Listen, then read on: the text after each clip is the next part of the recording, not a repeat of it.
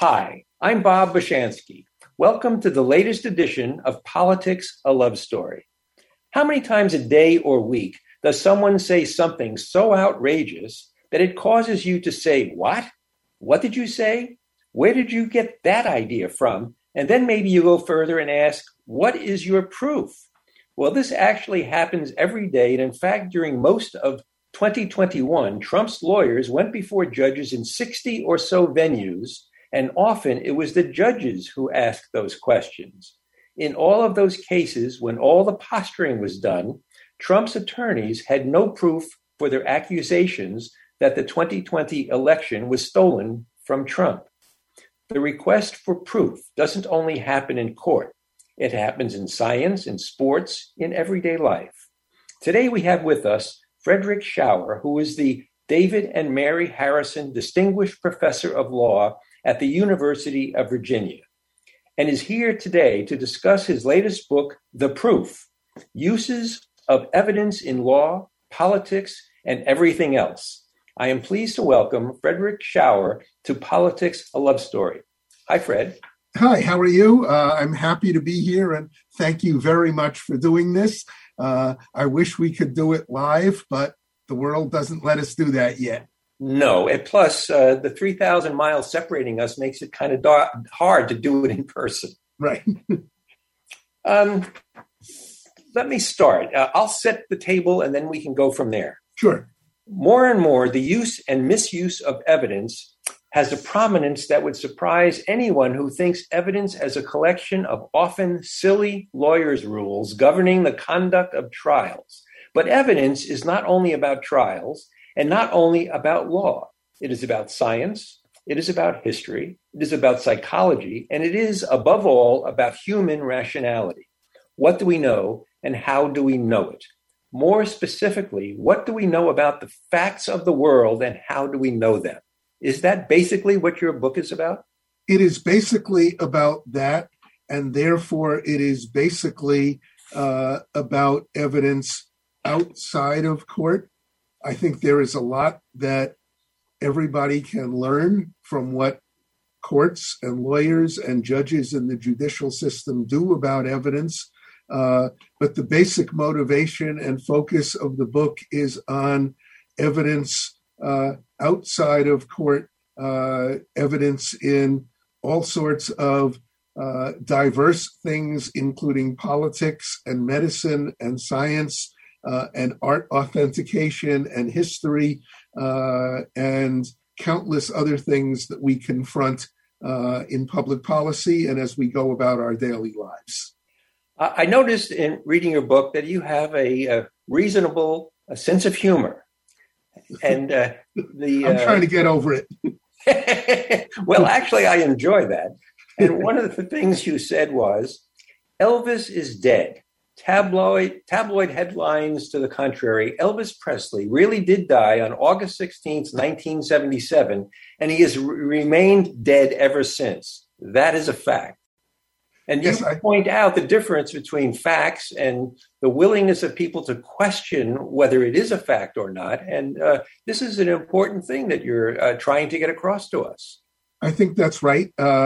And I think using that as the opening lines or the opening vignette of the book was designed in part to suggest that evidence is, as you just said, evidence is relevant outside of courts, but also to suggest that we may pay too much attention to opinions in public discourse and not enough on actual hard, concrete facts, and that if we were to spend a little bit less time on arguing about what we ought to do and a little bit more time on what is, maybe we would wind up with a better sense of what we ought to do.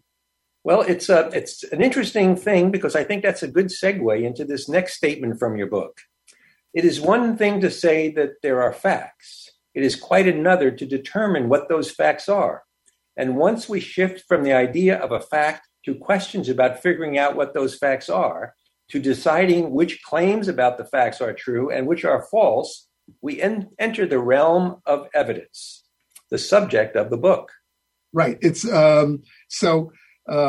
this is not a book of, to use overly fancy philosophical terminology, it's not a book of ontology. It's not a book of metaphysics. That is, it is not about what actually exists in the world.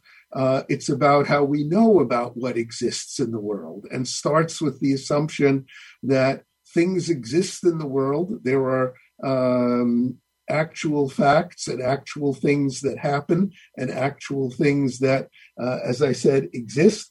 But the big problem for human beings is figuring out what those things are and figuring out which claims about what exists are true and which ones are not.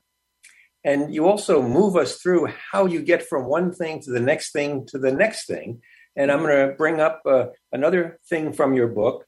A Supreme Court Justice, Amy Coney Barrett, signed an anti-abortion advertisement some years ago that is evidence for what she then believed, which is in turn evidence for what she now believes, which is in turn evidence for how she might decide. So you're moving through from a fact to a supposition, or a fact to an inference. That's a better word. And I think that turns out to be, in my view, not only a good example, but of course these days and in the upcoming weeks and months, with the hearings upcoming on Judge Jackson, a timely issue. That is, there are certain things we know. So as with now Justice Barrett, we know that she signed a particular advertisement, but that's in the past. What we are interested in then is, what does that tell us about what she believed in the past? And what does what she believed in the past tell us what she is likely to do now? That's what we care about. That's what we care about in a judicial hearing. And really, most questions of evidence are about inferences of this sort. There are certain very hard facts, but the inferences are what we draw from those facts. So we see somebody slurring his speech and walking unsteadily. We infer from that he's drunk. But we didn't actually see him drink anything. It's possible that other things cause the slurring of speech and the unsteady walking, but we make a reasonable, even if not an absolute, totally beyond the reasonable doubt, no doubt about it, inference from what we observe to what we really care about. Is he drunk or not? So I'm contrasting that with something later in the book when you talk about the inability of the prosecution to bring in past bad deeds about a defendant and making inferences then. And yet we're making an inference about Amy Coney Barrett because of what she did before. So this is an example of an area in which the law seems to depart from common sense. That is, in the law, the basic rule, which like much of law has lots of exceptions, qualifications, caveats, and so on. But in the law, it is basically impermissible to use somebody's bad acts to show what they might or might not have done on this occasion. So if somebody is charged with robbing a bank, the fact that they have been convicted of 3 bank robberies in the past is inadmissible in court to show, as evidence, to show that they have robbed the bank on this occasion. That is, to most ordinary people, to use the appropriate technical term, nuts. It departs from common sense. The law has a couple of good reasons for this. One, the law has a view that once you've done something and been punished for it, you have, as it is put in lots of classic movies, paid your debt to society, and you shouldn't be punished again by having it used against you.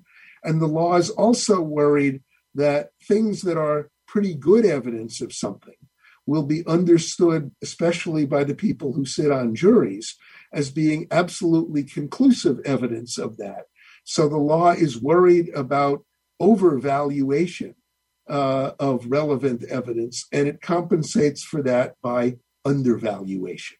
So the law doesn't think that it's not relevant. The law just precludes its use because of these various worries. So that you've robbed the bank in the past is relevant to what you have done in the recent past, or even to what you might do in the future, in much the same way that what Justice Barrett said in the past is at least relevant to how she might decide in the future. And actually, you shouldn't, given what we're talking about, you shouldn't take my word for that. That is, there is a lot of very serious political science, empirical research indicating that the best predictor of what a Supreme Court justice will decide is that justices' extrajudicial political attitudes and ideology. And we can see clear evidence of that in today's court, the makeup and what they're actually trying to move the country to, based upon what we knew about them when they were nominated. It's coming true to us, for us to see, all of us to see that. And I think that's a good thing. That is, the watershed moment was that you and I remember, and maybe many of your listeners will remember. The watershed moment was in 1987, the hearings on the nomination of Judge Robert Bork to be a Supreme Court justice. Prior to the Bork hearings, with very few exceptions, the hearings on Justice Brandeis in the almost a century before that, 80 years before that, were an exception. But generally, the hearings would involve only the recitation and pro forma inquiry about a judge's or nominee's formal paper qualifications. Where did they go to law school, and so on and so on? What kind of practice did they have, and everything else. After the Bork hearings, it became fair game to examine a nominee's political background, moral background, ideological background, and that has remained with us ever since.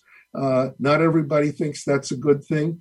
I think it's a good thing. If we believe the evidence from the political scientists, this is pretty good evidence of what these justices are likely to do, especially in high salience areas like abortion, going back a few years, same-sex marriage, affirmative action, and so on.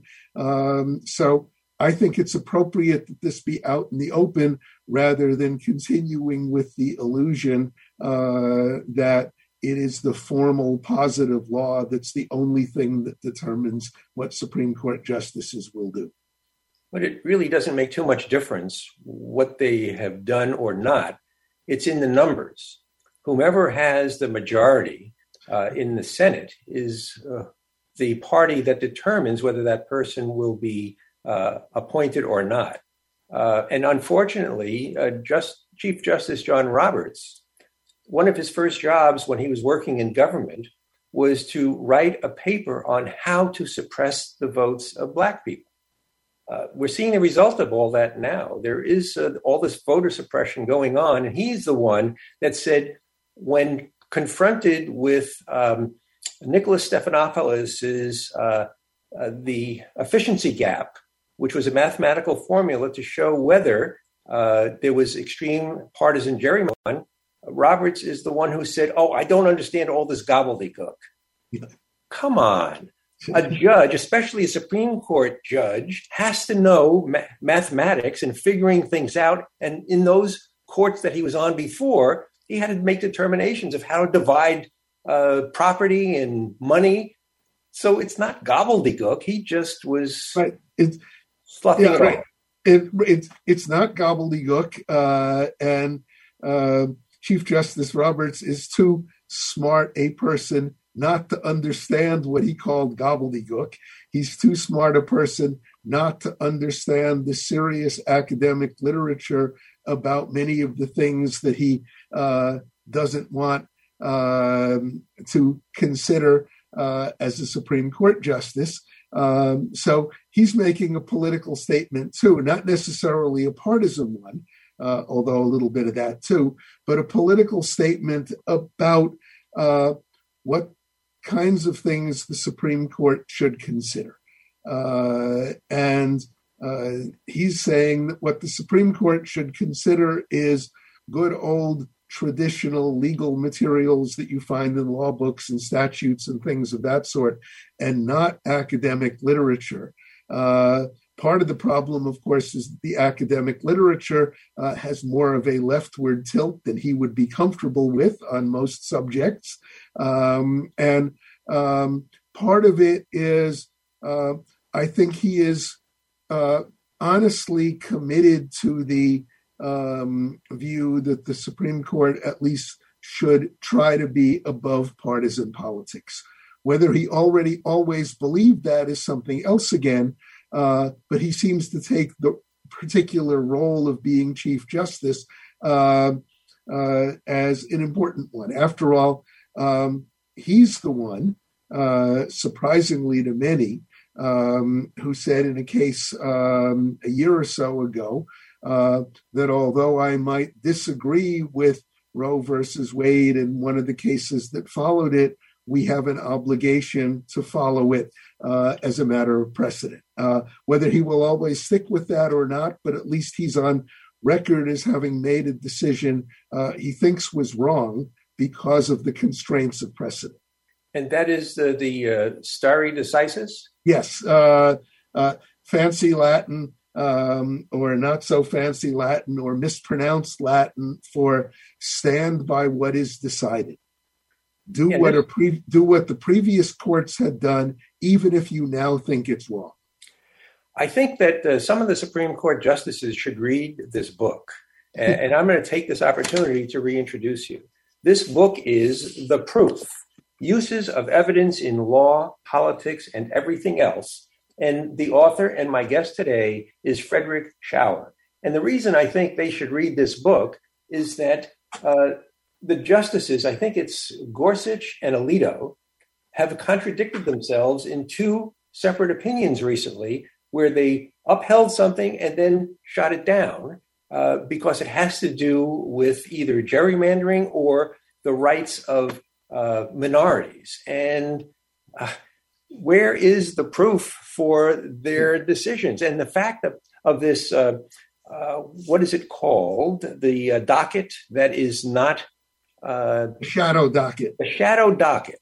They use this to push through things without giving any attribution or any reasoning for it. And that, again, is another reason to read the book. You ought to be able to prove things if you're going to make something that's so startling and that the whole country is going to have to follow. We should understand what your reasoning was when you made that decision. I agree. And I think although the Supreme Court is primarily making decisions about law and about what ought to be and what the law requires, reasoning is necessary there. But at least one of the themes of the book is that reasoning is also important in thinking about good old-fashioned raw fact. Who painted this painting if it's alleged to be a forgery? Where was President Obama born? And if I can be a bit bipartisan on things of this variety, there were prominent Democrats who, without proof, floated the idea that President George W. Bush knew about the 9/11 bombings in advance and didn't do anything about it. Yes, just in terms of actual basic facts, reasoning is far more important than we think it is. It's not just a matter of observation. And you point out in your book that evidence is the prerequisite for judgments of truth and falsity, and that evidence matters only to those for whom truth matters. Right. And it is not clear that truth matters to everyone in the same contexts and to the same degree. So this could relate back to my statement about the Supreme Court justices. And there have been decisions that have been made where false facts were introduced by one of the sides, and they agreed to those false facts without checking them. Yeah. And so now we've got a decision that stands based on falsity. The line that you read comes from the end of the book and comes from the last chapter, which deals with what cognitive psychologists called motivated reasoning. That is, we see what we want to see. It's very depressing. It has been even more depressing in the last 3 or 4 or 5 years.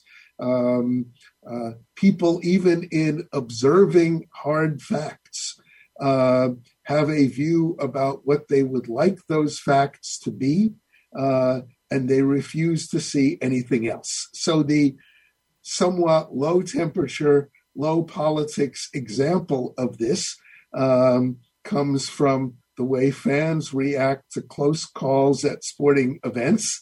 That is, if there is a question about whether your player committed a foul or not, or whether a baseball was fair or foul, or whether a tennis ball was in or out, as we well know, both the players and the fans will see this totally factual issue based on what they want the outcome to be.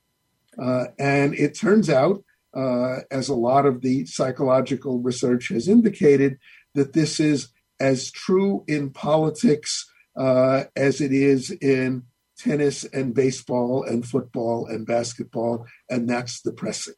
That is, where there are absolute hard fact questions and where people argue about it, the side they come out on is depressingly often not based on the evidence, but what they want the outcome to be.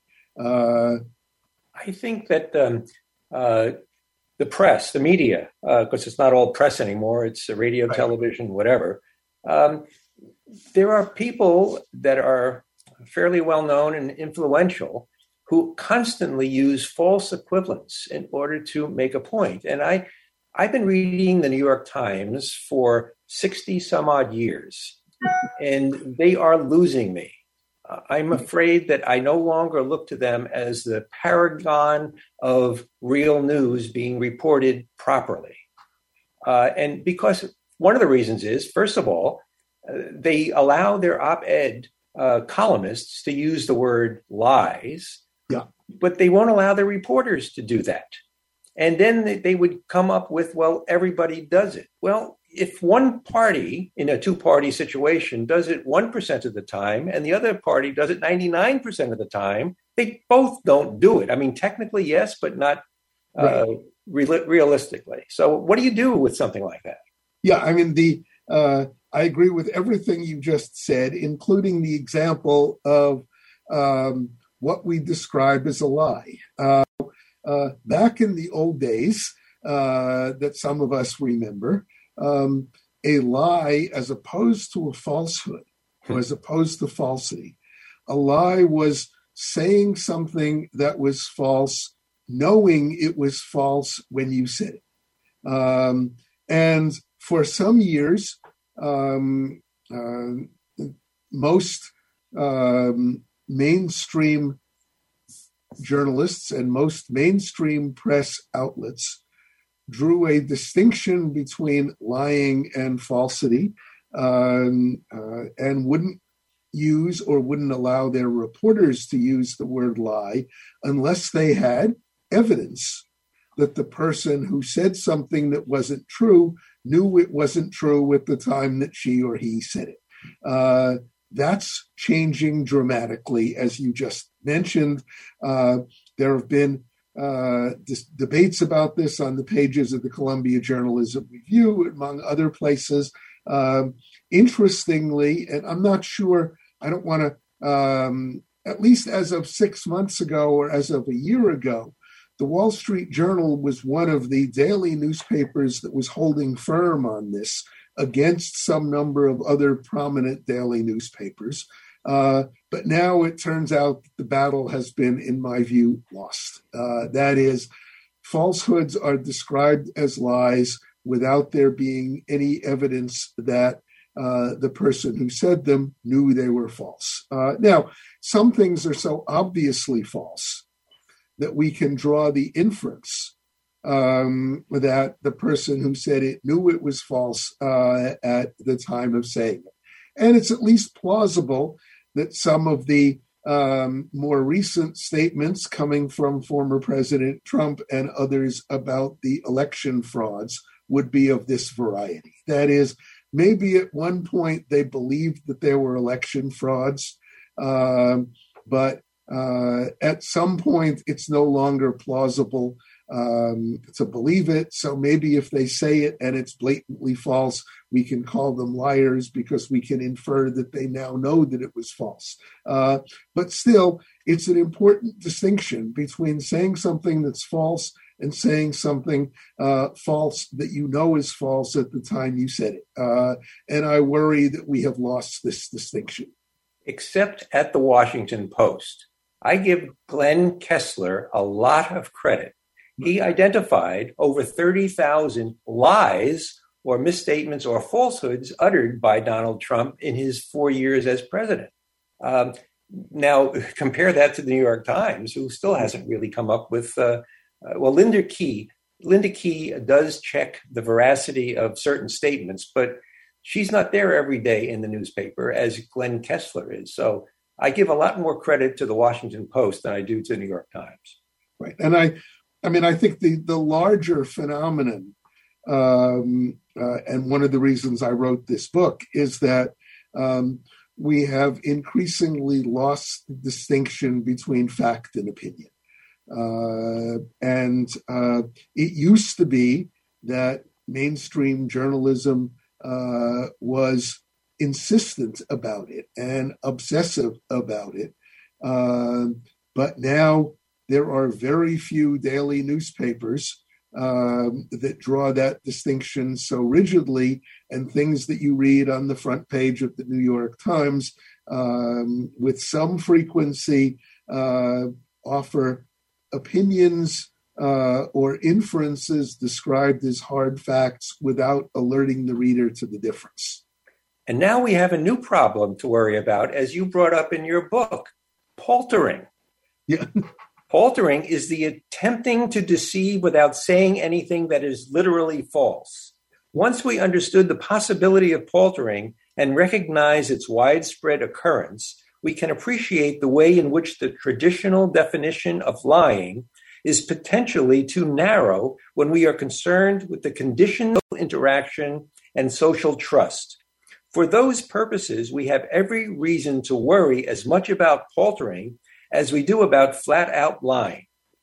And from my standpoint, isn't paltering worse than lying, since the palterer has to think hard to deceive without lying? Yes, I think that's right. So I want to give the word which none of us use in our daily life. I never heard it until I read it in your book. And I had not heard it until my former colleague, good friend, and occasional co-author, the Harvard economist Richard Zeckhauser, introduced me to it. And we wrote an article about paltering that largely is about the political economy of paltering. So I'll give a simple example and one I use in the book. So I make furniture. It's a hobby. I'm not a professional. I make furniture. And most of my friends and colleagues know that I make furniture. So someone comes into my office and sees a particularly nice piece of furniture and compliments me on the piece of furniture, knowing and fashioning the compliment in such a way that it's a compliment about what I made. I respond by saying thank you. If I just say thank you, I am paltering. That is, I am not saying I made this, but I am encouraging the belief that I made it, even though I did not. Encouraging the belief based on background facts that I made it, even if I did not.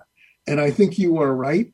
In important ways, paltering is worse because we don't know that the palteree, if I can put it in legalese, the recipient of a palter doesn't know what's going on, and the palterer takes advantage of that. So there is a little episode from the television version of MASH going back some number of years, in which one of the characters, I don't remember which one, let's call it Hawkeye, says to another one of the characters, I think it was whoever was the captain at the time, if you don't do this, I'm going to tell everybody that your brother is in prison. Whereupon the captain says, but he's the warden. And Hawkeye says, but I'm not going to tell him that part. That's paltering. That is encouraging a false belief because of people's background and assumptions. And yes, often it's worse than the flat out lie because it involves an additional layer of deception. And I guess this is sort of associated. It is in the movie Duck Soup when Chico Marx says to Margaret Dumont, who are you going to believe, me or your own eyes? Right. So, I mean, as you have read, potentially one of the more controversial parts of the book is that I cast a little bit of skepticism on modern skepticism about eyewitness identification and eyewitness testimony. So recently, there have been a lot of extremely admirable exonerations of people wrongly convicted of crimes. And it turns out that one of the reasons that these are admirable is that at least many of the exonerations are based on mistaken eyewitness identification. But let's not go too far. Most eyewitness observations are accurate. It's why most evening television news shows call themselves eyewitness news. And although there is good reason to be skeptical about eyewitness identification, especially if the consequences are that somebody is going to go to prison for a long time or even be executed. Let's not throw the baby out with the bathwater. Let's not assume that first-person identification is necessarily or even likely to be flawed. And indeed, one of the running themes of the book is that probabilities matter. That although it's a good idea in court to require proof beyond a reasonable doubt before we imprison somebody, for most everyday decisions, there's not that degree of evidence, there's not that degree of proof, and it's okay to act on proof that falls far of proof beyond a reasonable doubt. How much evidence do you need before you refuse to hire the babysitter where you think that there is a slight possibility that the babysitter is a child molester? And that's a dramatic example. But in all sorts of everyday decisions, in all sorts of political decisions, we make probabilistic decisions based on some but not conclusive evidence, and that's okay. That how much evidence we need depends on what the consequences are.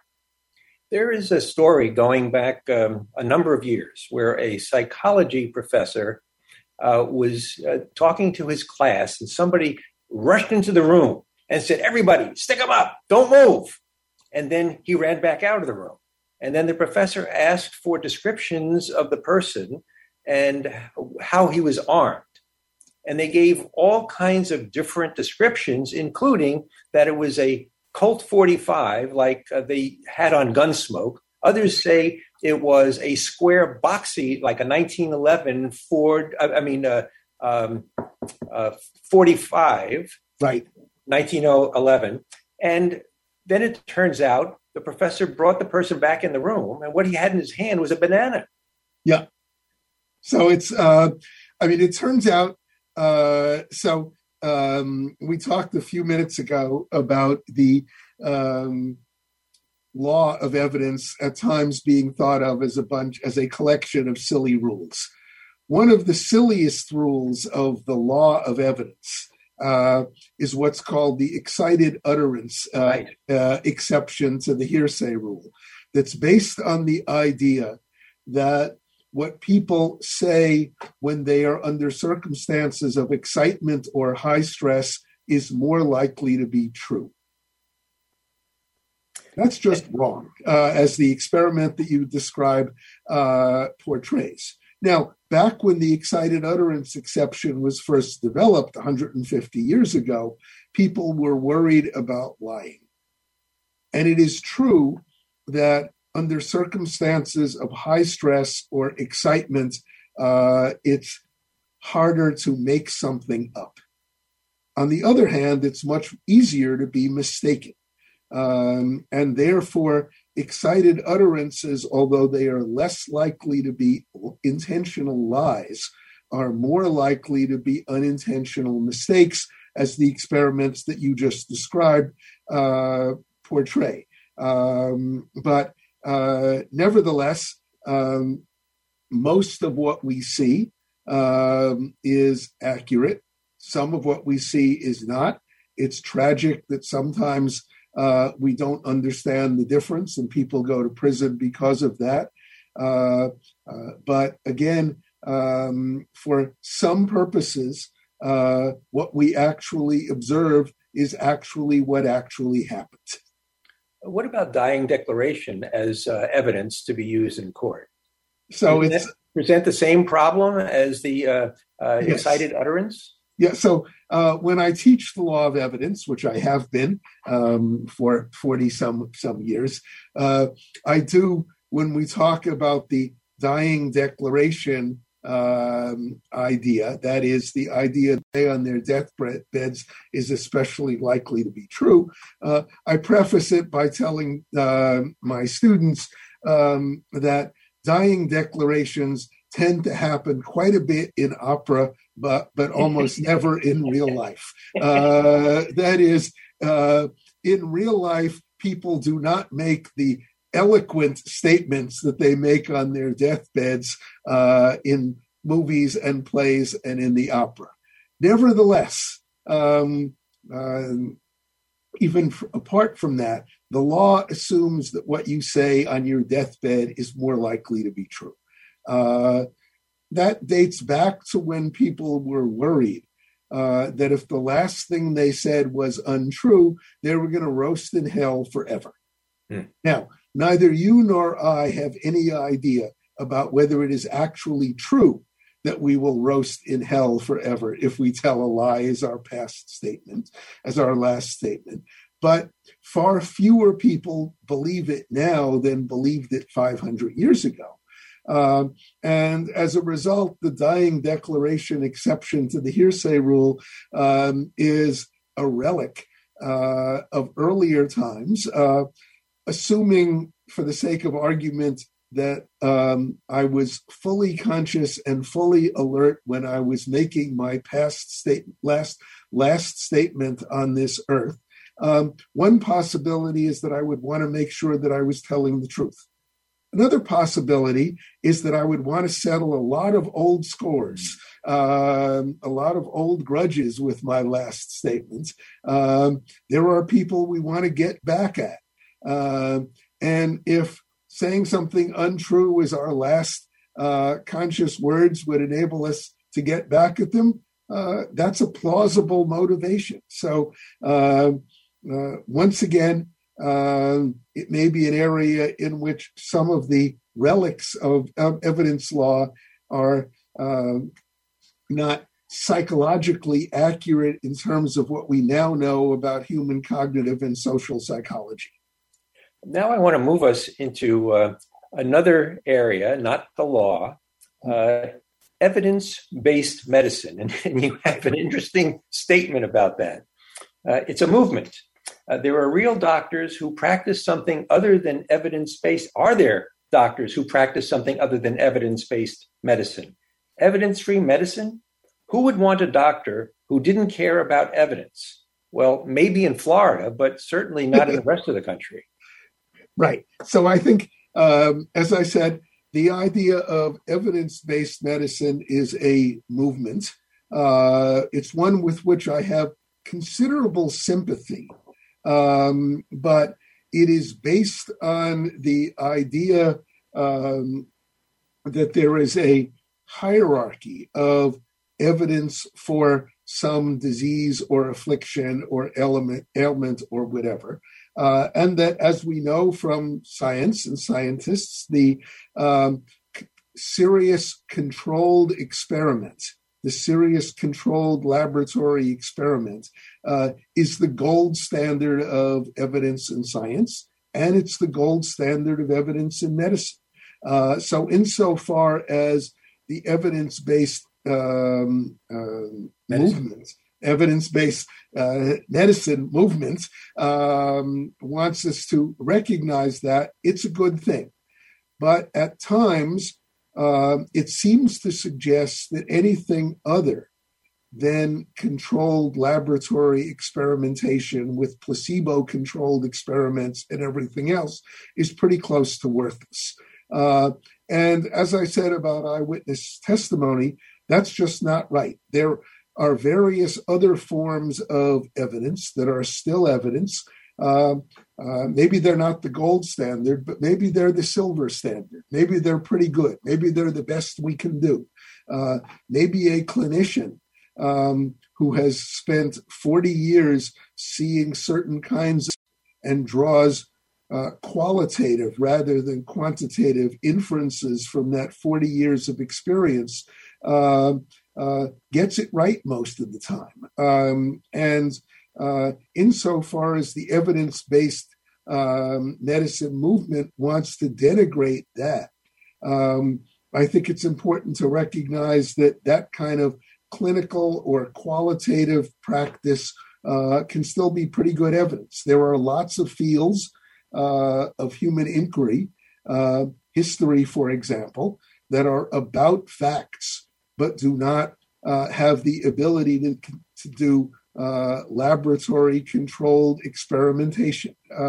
We should not disbelieve all historians just because they can't do controlled experiments. Similarly, we should not disbelieve all forms of medicine just because they are not based on placebo-controlled experiments in laboratories. And indeed, although I have no qualms with saying that placebo-controlled experiments are the gold standard, that, like many other things, comes at a price. One of the great novels of the 20th century, Sinclair Lewis's Arrowsmith, is about the fact that sometimes you have pretty good evidence that you can cure a disease, but you don't have great evidence that you can cure the disease. And then the question is, do you wait until you have great evidence, which is what science would suggest, or do you say it's better to cure some people now, even if we're not absolutely certain? That's a genuine moral dilemma that physicians confront all the time when they have to decide whether some drug that is probably effective but has not yet been proved conclusively to be effective should be given to people who actually have the disease. So I appreciate your giving me an opportunity to tout my book. I want to tout Sinclair Lewis's Arrowsmith. Okay. And I think that this is a good point to introduce the adage that you had in your book. According to a well-known adage attributed to Dr. Theodore Woodward of the University of Maryland School of Medicine in the 1940s, when you hear hoofbeats, think horses, not zebras. Yes, and apparently this is discussed widely within medical schools. The basic idea is that probabilities matter. What is most likely true is probably true. And although it's a good idea to investigate low probability possibilities, although it is a good idea to recognize that what we think is true ain't necessarily so, as the line from some 1940s musical put it. Still, the zebras, not horses adage indicates that it is a mistake to make decisions based on low probability possibilities if we have the opportunity to make decisions based on what is more probable. That goes back to what I was saying about eyewitness testimony. Depending on the stakes, we shouldn't relinquish our traditional reliance on eyewitnesses just because sometimes eyewitnesses get it wrong. And it's also something from your book that I'm going to read next. It would be nice if our evidence-based conclusions were as airtight as our mathematical ones. 2 + 2 = 4. The square root of 81 is 9, period. But in the world of fact, and thus the world of evidence, things are never so clear. Like it or not, uncertainty in factual judgment is as inevitable an aspect of the human condition. And that's what where the problem lies, because we have to make decisions based upon whatever facts we have, which may not be conclusive evidence. And you bring up what goes for a criminal trial as opposed to a civil trial. Right. So it's in criminal cases, the absolutely appropriate requirements of proof beyond a reasonable doubt is based on a maxim from the great judge and legal theorist of the 18th century, William Blackstone, who said, it is better that 10 guilty people go free than that one innocent person be punished. We are going to make mistakes, and then the question is, how do we allocate the risk of those mistakes? The criminal law properly says it's better to make the mistakes of freeing the guilty than make the mistakes of imprisoning the innocent. But we still have to operate some sort of criminal law system. We can't avoid all of the mistakes by imprisoning no one. So we accept that there will be some mistakes. And the question is allocating the ratio of those mistakes. When we move out of the criminal law and we think of the civil case, automobile accidents or something like that, the requirement is no longer proof beyond a reasonable doubt. It's proof by a preponderance of the evidence, more likely than not, bare probabilities. And that's because it's just as bad if someone who is injured by someone else's negligence cannot recover as someone who is not negligent is made to pay. Both of those errors are roughly equivalent, or at least so the civil law thinks. And that's why we have proof by a preponderance of the evidence, or as the English put it in a slightly more accurate statement of the same idea, balance of probabilities. But we don't do that for the criminal law, and it's good that we don't.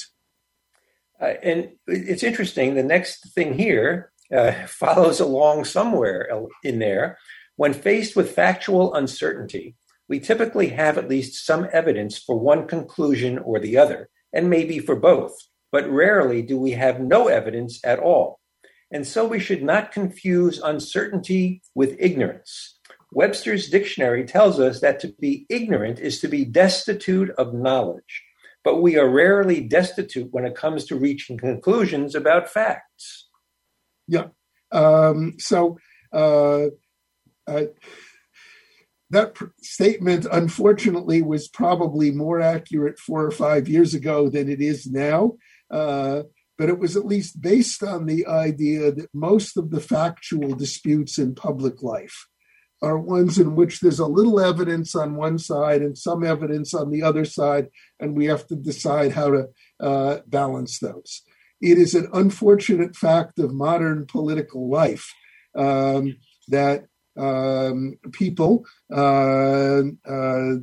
perhaps led by former President Trump most prominently, often say things about which there is absolutely no evidence whatsoever. That phenomenon is increasing. I worry about it. We all ought to worry about it. But we should distinguish that from cases in which, yes, there's some evidence, but there's more evidence on one side than there is on the other. And we have to engage in the difficult reasoning processes of trying to decide which is more persuasive, which is more likely to believe, which side has the stronger evidence, where there is evidence on both sides. One of the things that happens in most trials is that there's evidence on both sides. The legal system is designed to make sure that cases in which there's zero evidence on one side rarely get to trial. And what you point out, though, is that in the book, is that the jury is the determinant factor in whether a person on the witness stand is lying or not. Yeah. And that creates problems as well, because as you pointed out, we are really not very good at detecting lies that people tell us. We are bad at it. And in fact, it is a California-based cognitive and social psychologist, Bella DePaulo, who's done the most important research on the ability of ordinary people to distinguish who's telling the truth and who's not.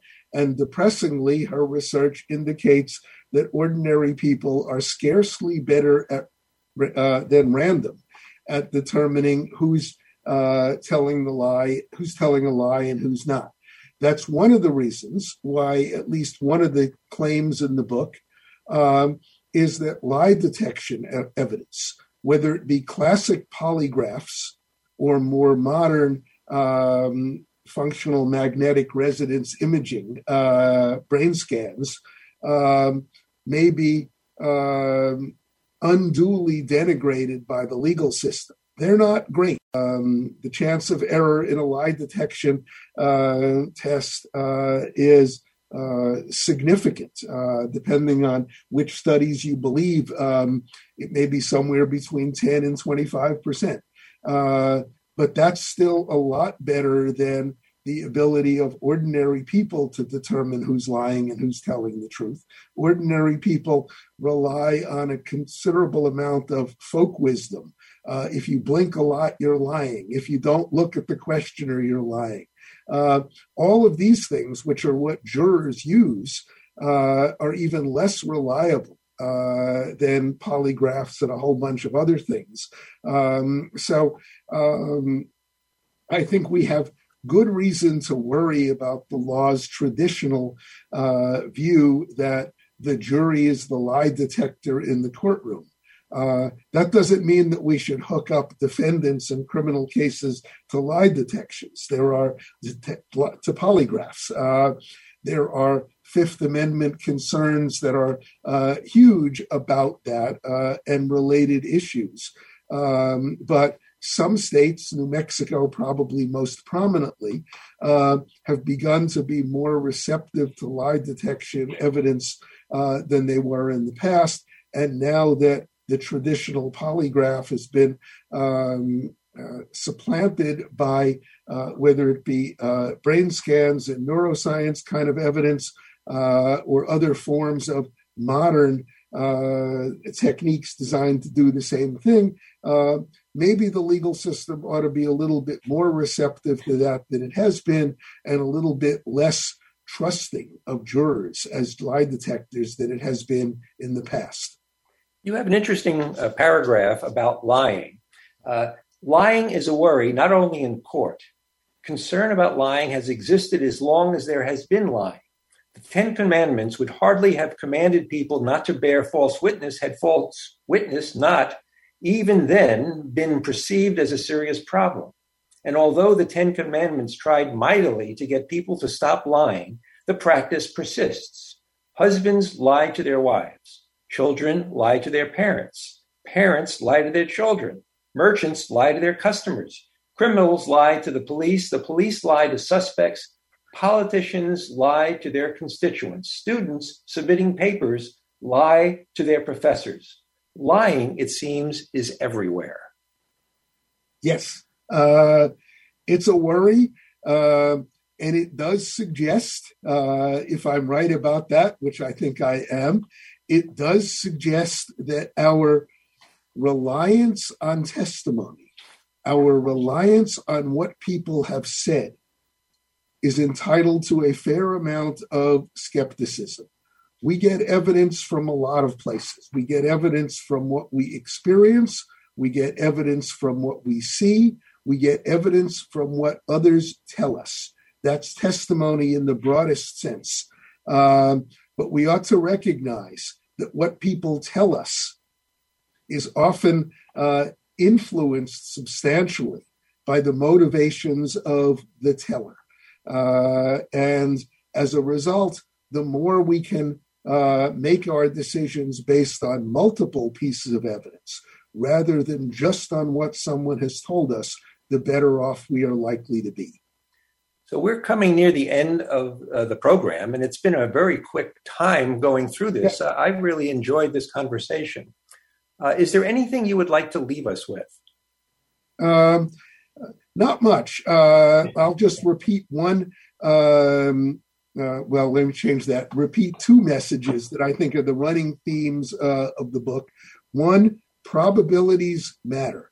Lots of things that are not totally beyond the shadow of a doubt, no doubt about it, true, may still be pretty good evidence. And the related message is that lots of times we have to make decisions based on less than certain evidence, but that's still a lot better than making decisions of no evidence at all. So to sum up the whole thing in two words, evidence matters. Well, and the evidence that I'm going to give right now is the fact that this was a very enjoyable show. You have been listening to Politics, a Love Story. My guest today has been Frederick Schauer about his book, The Proof, Uses of Evidence in Law, Politics, and Everything Else. And I'm your host, Bob Bushansky. Thank you very much for listening. This has been a production of Mendocino County Public Broadcasting, KZYX Philo 90.7 FM, KZYZ Willits and Ukiah 91.5 FM, and Fort Bragg at 88.1 FM. You can find more content like this on our website at kzyx.org, and consider donating by clicking the red donate button in the upper right corner. Thank you for listening.